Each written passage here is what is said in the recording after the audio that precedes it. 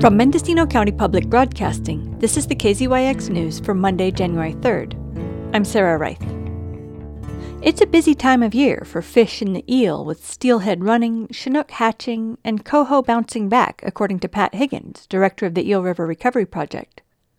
Ocean conditions have started to improve since the warm water blob of 2015 upended the nearshore ecosystem.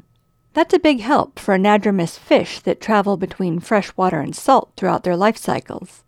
Higgins says that while the numbers are nowhere near as plentiful as they were 10 years ago, it is the best run in 5 years. The krill is what the chinook have to eat to get fat. And when the ocean's working good, then the krill are just like all over the place. And so they showed up again in the last couple of years. Anchovies.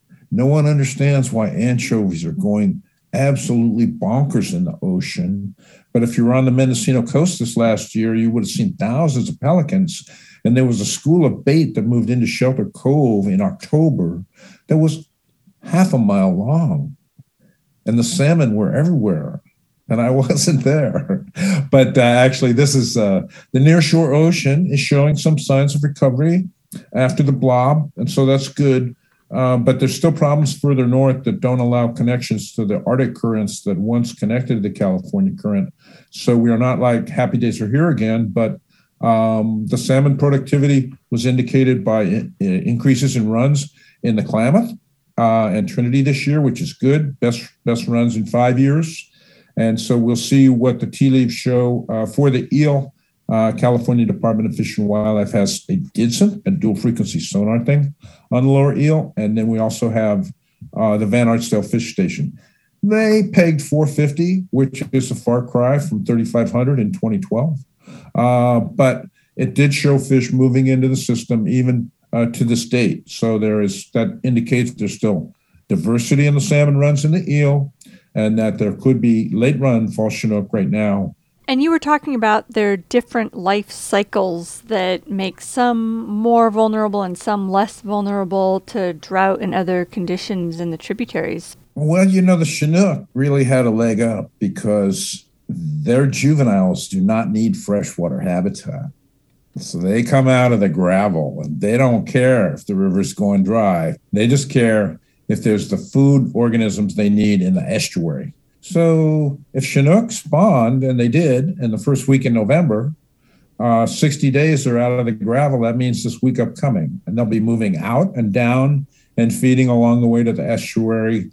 And that sets them up as kind of highly resistant to the fluctuations of freshwater habitat that have happened over the last couple of years, for instance. Chinook can spawn at ages from a jack at like 24 inches all the way up to like 60-pound 5-year-olds. So that's a benefit.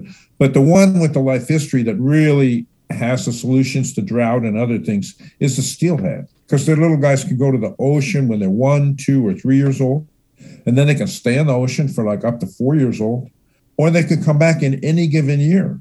And so every year you have a bunch of steelhead that use different life histories.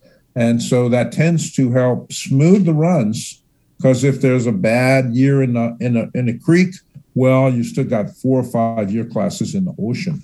So, but now the problem is that when you have extended, really, really depleted freshwater flow habitat, like we just did in 2020 and 2021, that was a repeat of 2013 to 2015. Those are extraordinary periods of drought. And so steelhead survival in fresh water may actually start to become limiting because so many year classes are failing.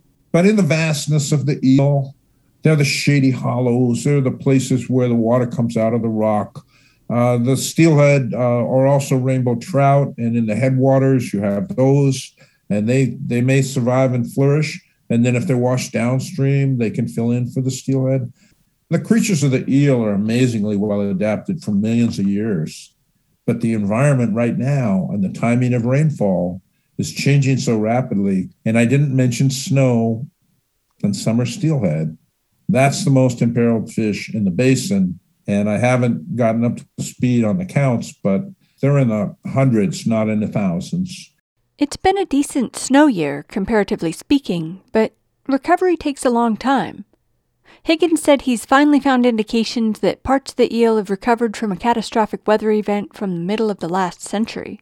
these special places where the water still comes out of the rock. 52 degrees Fahrenheit is groundwater. And so if you have a watershed that's in functional condition, even if you have a drought of several years, you may still have a water supply in the earth, in the hill slopes. And the upper South Fork eel in late September this year had a very high standing crop of juvenile coho.